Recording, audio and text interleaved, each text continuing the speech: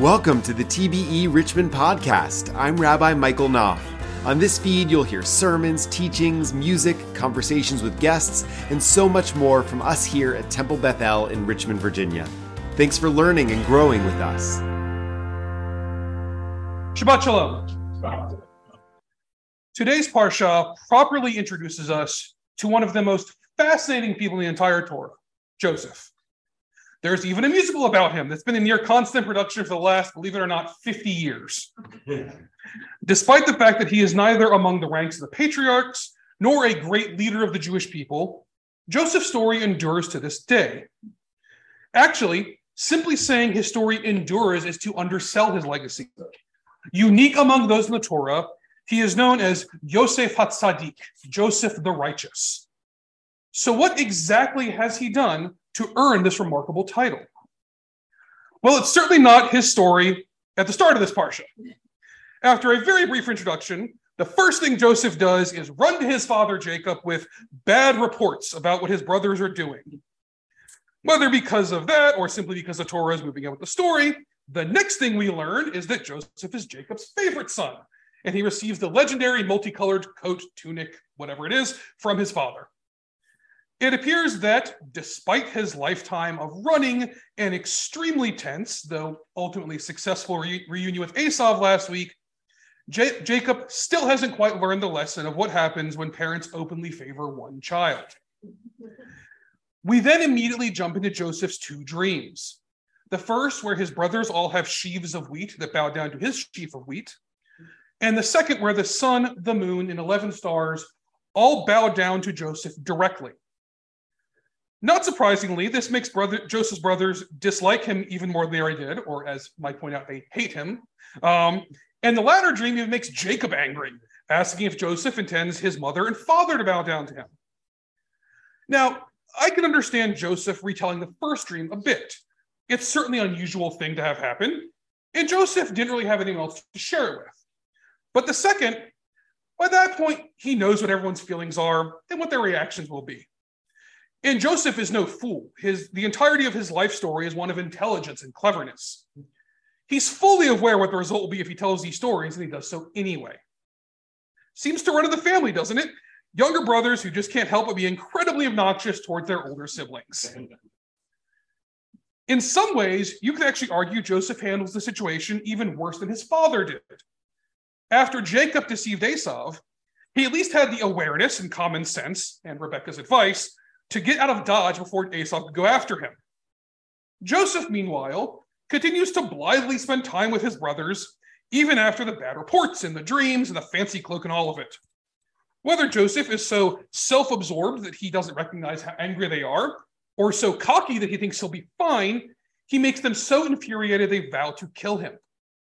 It's only Reuven's quick thinking that gets Joseph tossed in a pit instead of murder on the spot. From there, the story is one I think everyone knows. Joseph is sold into slavery, ends up in Egypt. He becomes the overseer of the house of the Egyptian noble Potiphar. He rejects the advances of Potiphar's wife. She accuses Joseph of trying to force himself on her. He ends up in jail. The baker and butler have dreams. Joseph interprets those dreams correctly. The butler is freed, and thus ends the entirety of the parsha. We only read a third of that today. Joseph's story will continue over the next several parshiot, but spoiler alert, we're going to talk about the end of his story shortly. So then, with all of that out there, how do we understand the story of Joseph? What do we do with this man who finds, sticking together, himself in between two major sections of our history, but not truly belonging to either? And even more than that, what on earth has he done to receive the designation of HaTzadik, the righteous? He seems, frankly, a thoroughly unlikable person, at least in this parsha. He does some good, like saving an innocent man from the gallows. That seems to be more of him showing off a skill, dream interpretation, than actively being a good person. I promise we'll deal with the tzaddik business in a bit. I'm not going to leave you hanging on that. But there's another important aspect of Joseph's story and how we understand it. As I mentioned before, Joseph isn't a patriarch. We all know the Amidah. We mentioned Abraham, Isaac, and Jacob, but Joseph gets left out. In fact, as far as I know, and Cantor can correct me on this, Joseph isn't mentioned in any of our prayers. Not just that, but unlike his brothers, Joseph doesn't even end up with a tribe named after him in future generations. He also doesn't become a great leader of the Israelites / Jewish people in the way Moses would 300 years later. Again, spoiler alert for the Parsha in 2 weeks' time, he helps get his family, and by extension all of our ancestors, to Egypt, and they survive a massive famine because of it. But most of the people he interacts with are, in fact, Egyptian. By the way, even that doesn't stick. The Torah tells us Joseph dies, and then Vayakam melech chadash al Mitzrayim asher lo yada et Yosef. A new pharaoh arose over Egypt who did not know Joseph. That's the start of the book of Shemot, the book of Exodus.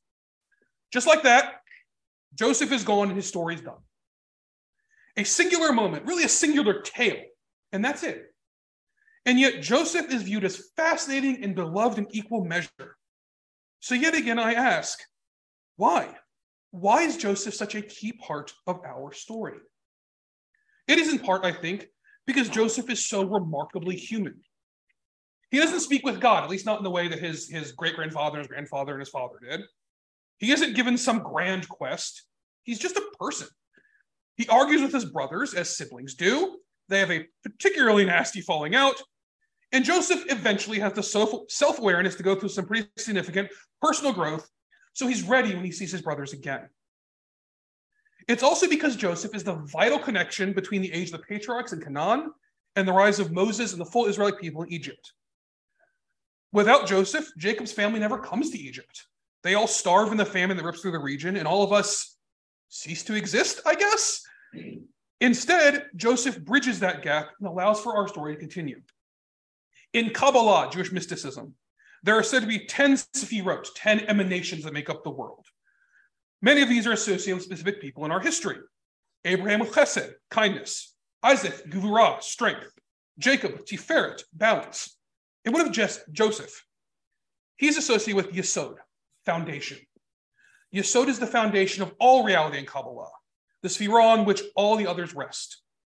More than that, the Kabbalists tell us that Yesod is the transmitter, the connection between the sefirot above and reality below. Joseph is that Yesod for the Jewish people. His life story, the things done to him and by him, build the foundation for all of us and create the connection between a regional story about one family to a worldwide nation of so many people, of all of us. Without the things Joseph did, without his remarkably productive reaction to the terrible things that happened, and without the sense of self and pride to keep him on the right path, none of this exists. His life is the connection that makes this possible. So now, finally, back to the original question I posed. How is Joseph HaTzadik, the righteous? He does many great things in his life, but greatness on a material, intrinsic level doesn't make you righteous. He must do something else to earn that remarkable title. Many commentators point to the incident with Potiphar's wife, of Joseph's refusal to do as she desired, as that is the moment that makes him righteous. That strikes me as a very low bar. Don't get me wrong, it's both good and right that Joseph turned her down, but did not sleep with your boss's wife seems like a far too easy thing to do to be called righteous. Others say that Joseph was humble with his power, or that he kept his faith in God in a very non-Jewish Egypt. But here I'm inclined to agree with award-winning author and Holocaust survivor Elie Wiesel. Wiesel points out that on the former, Joseph may be outwardly humble, but he's always looking for a leg up or his next move, admittedly, often in the help of his family. On the latter point, it's certainly true that Joseph never wavers from his faith in God, but he also becomes a very high-ranking Egyptian official and is more than happy to take part in many aspects of that society. No, I think what makes Joseph truly righteous is he forgives his brothers what they did to him. At a moment when he could have very easily exacted revenge on his brothers, or even just done nothing and told them they can deal with it themselves, he steps up and helps them. In doing so, even more importantly, he breaks 3 generations of conflicts between brothers of escalating severity. Isaac doesn't send Ishmael away himself, but he makes no effort to connect to his half-brother and doesn't see him again until his father's death. Jacob is encouraged by his mother, but he takes the action to steal Esau's birthright and ends up fleeing from their home. The 2 men eventually find peace, but it takes decades and a lot of moving parts. And after that reconciliation, they go their separate ways. Joseph is a self-centered jerk, and his brother's rage is near homicidal. It appears this cycle of strife and violence will continue. It could have. Joseph had every opportunity to get his revenge and dig the proverbial knife in deeper on his brothers. But Joseph has been stripped of his fancy cloak, of his dignity, of his freedom, and very nearly of his life. It is only when he is reduced to the core of who he is, when he is at his lowest point, that he has the moment of self-reflection and self-realization he needs and from which his growth can occur. It doesn't take an army or a lifetime. After a bit of courtly posturing, Joseph reveals himself to his brothers and welcomes them with open arms. The reunion isn't a brief moment either, as the entirety of Joseph's family comes to Egypt to join him for the rest of their lives. It is in that moment that Joseph becomes the tzaddik, the righteous one. A man, ordinary by Torah standards, neither patriarch nor great leader, forgives his brothers who hurt him so deeply. He recognizes his faults and theirs and shows compassion, helping them move to Egypt and break the cycle of abuse and violence that had quickly become a hallmark of Abraham's descendants. In short, he makes a choice, a conscious decision. He needs to resist the temptation and do what is right. By doing that, he becomes the Yesod, the connection between the eras of Israelites and the foundation for the Jewish people of today. I'll leave the final word here to Elie Wiesel. One is not born a tzaddik. One must strive to become one. And having become a tzaddik, one must strive to remain one. May we all strive to be tzaddikim in our lives and to all those around us. Shabbat shalom. This has been the TBE Richmond podcast. Once again, I'm Rabbi Michael Knopf. On behalf of all of us here at Temple Bethel in Richmond, Virginia, thanks for listening. I hope this episode was uplifting and enriching. If you haven't already, please subscribe to this feed wherever you listen to podcasts so you'll never miss an episode.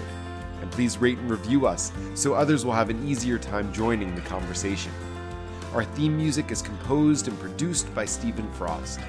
Learn more about our dynamic, warm, and passionate congregation affiliated with the United Synagogue of Conservative Judaism at www.bethelrichmond.org.